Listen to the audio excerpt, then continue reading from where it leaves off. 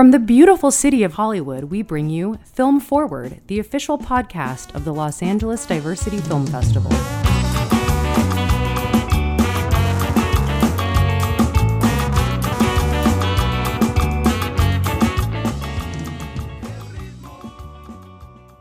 On today's episode of Film Forward, we're joined by filmmaker Christopher Frierson. His new film, DMX, Don't Try to Understand, follows a year in the life of the late, great Earl DMX Simmons, and a very eventful year it was. Christopher, thank you so much for joining us today. Yeah, thank you for having me. And congratulations on just a really beautiful film. As a fan of X, it was a lot of fun and an insightful watch, really exhilarating in moments also.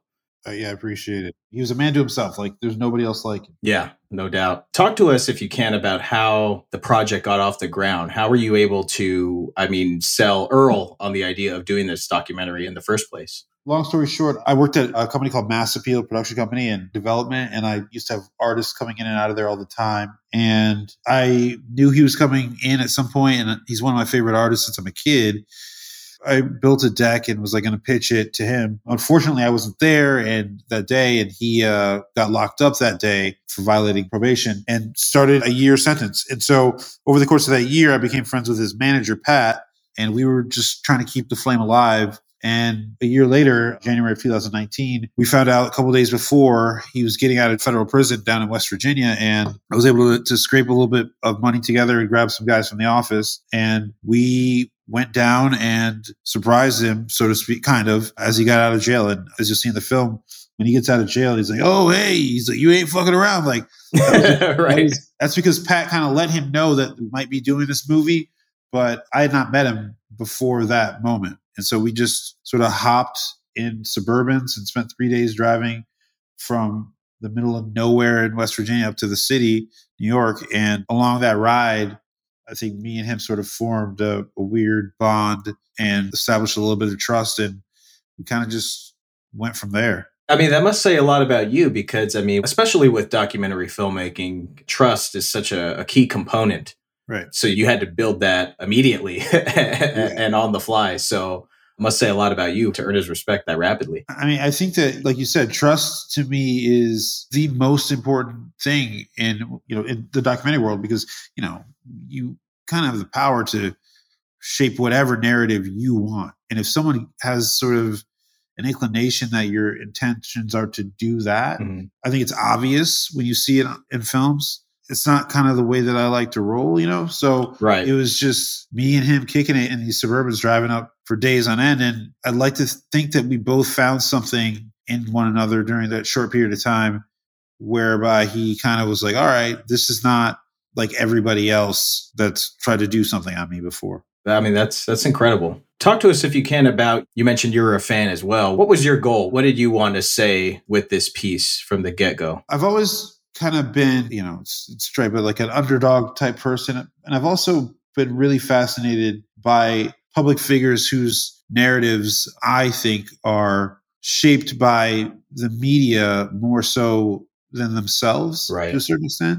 And so you have someone like Earl, who I know personally resonates, and I knew then resonates with a lot of people in a very important way. But then you have the cartoon character that, the TMZ, the arrests, the crack, all the stuff that, fits into a nice, neat little box of this is a crazy hood, black, angry rapper guy. And I think the complexity of him, or I thought that there's definitely more than that. So I kind of sought out to determine what that complexity was and whether it would be good or bad, something other than what you're kind of spoon-fed. Right. I think that complexity is on display. Like we see Earl elated in a lot of moments, especially with his family. Yeah. And, like he loves performing. He loves music. He loves going back to the hood and speaking with the youth and inspiring them. But we also see the toll that fame can have, and how exhausting that can be. And just when you look at it from a human perspective, all the stuff he's gone through, it's like, which he never really did anything that bad, to be frank. Yes. But you got to understand from a human perspective, this shit takes a toll on a man,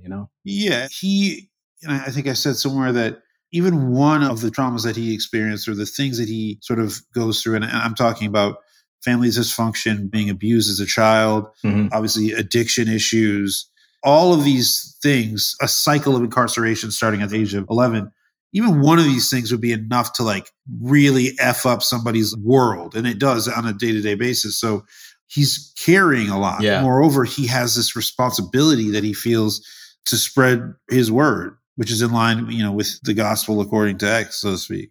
Mm-hmm. One of the great choices you make, I think, is that you have real sit down interviews with Thank you, my people friend. You're welcome. I really liked that it was the story is told through X. And I mean, you do have some interviews that take place in the world, in the moment, wherever the film crew is, which add color. But I thought it was a very apt choice. I just wanted to get your perspective on why you made that choice. Well, I think it feeds into what I was saying earlier about narrative sort of like told through a lens that's not his, So I kind of was like, I don't want somebody to spoon feed you what they thought about Earl or what Earl was meant to them, like celebrity type talking head things or, because to me that wasn't important. I'd rather give a raw and as honest as possible depiction of a person, not just a superstar, and let the audience determine for themselves, like, is this person kind or is this person this?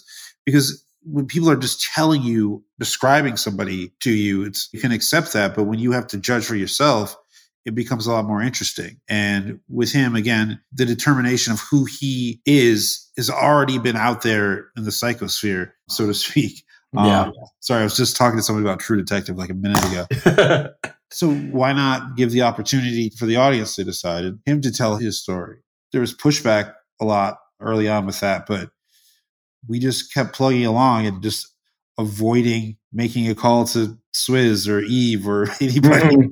They were never there. So we just kept on doing what we were doing. In the film, it looks like you were planning to do a sit-down interview with Earl, which didn't end up happening.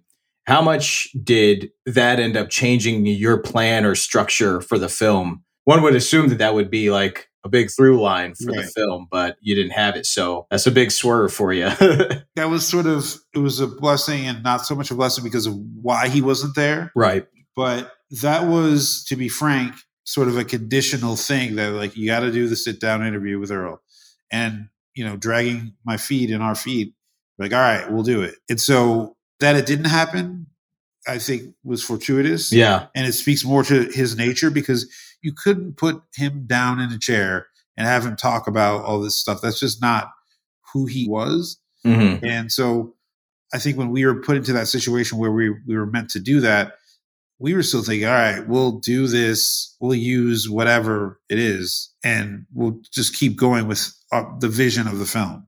Yeah. I mean, I feel like it worked out. He seems the most in his element when he's up and hanging with his friends and, when he's at his his Yonkers dive bar, it's like, that's when we see X and that's when we're getting to know him the most. It feels like his career is well documented, we don't need to hear him repeat that. Yeah. And you mentioned like the dive bar, like it's hard to describe as a filmmaker and then you become friends with the person. You're like, this is going to work. This is going to work because we get more from Earl. You really see him in places like that. And then like in conversations that we have off the cuff rather than sitting someone down and have them sort of litigate their past.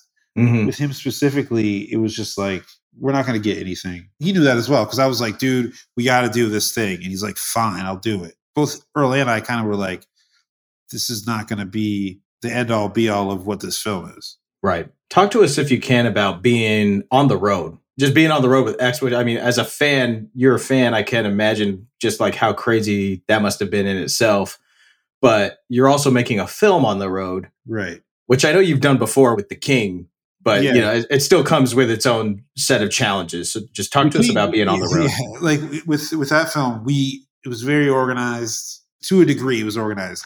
I had a big crew and it was like 15, 20 people at each place we went to. Mm-hmm. But being on the road with Earl was an experience, to say the least. I mean, first off, you got a nearly 50-year-old man doing, like, I believe it was like 30 dates in like 37 or 38 days. Good God. Which is insane.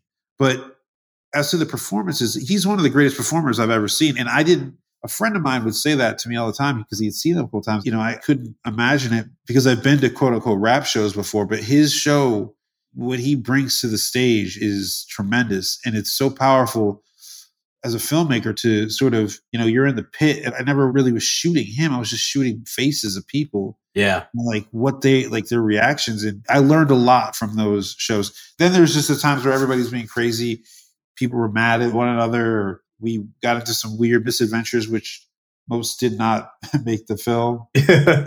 There's, I got left in Chicago one day after a show and had to rent a car and drive to Cleveland by myself so I could film the next show. But it was like a hustle game. And that's one of the fun things I think about this kind of filmmaking is, the unexpected often yields results that are far better than what you could have ever planned. Absolutely. You mentioned the fans, and just like you have so many great shots of the audience during his shows, and you could see the passion. And it reminded me of one of my favorite interviews from your film is you're outside of a concert and you're talking to like a parking attendant or something.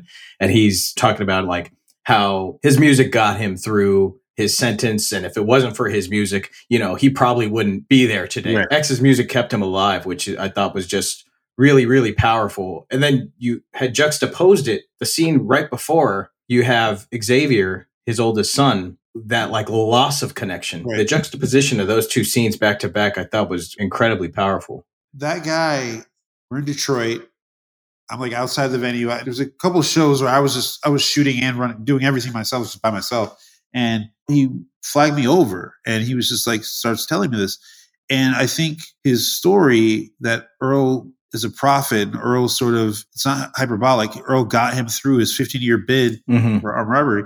The most important part that he says there is just like, he's like us, like we're the same. And I think that that's the very unique quality that Earl has. And I think that that's seen throughout his music, kind of the way he moves and what he's talking about, because he, at the time he came out in the late 90s, he was not talking about girls or cars or this, that, and the other thing, shiny suit era. Like he was talking about pain. Right. And pain is something that is universal, whether it be through family trauma or abuse or addiction and blah, blah, blah.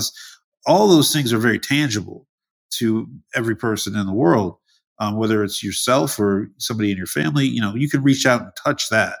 Whereas, being on the beach in Miami with like 1,000 girls and Lamborghinis, that's not very tangible for most people. Right. So he sort of grounded himself early on. And he was one of the first people who in the genre was like, yo, it's okay to feel like this. Yeah. I mean, his very first record is called Born Loser. Like, it's okay. Like, this is why those kids in the projects are crying. It's okay to cry. This mythological superstars is letting you know it's all right. Like, you don't have to put on airs all the time.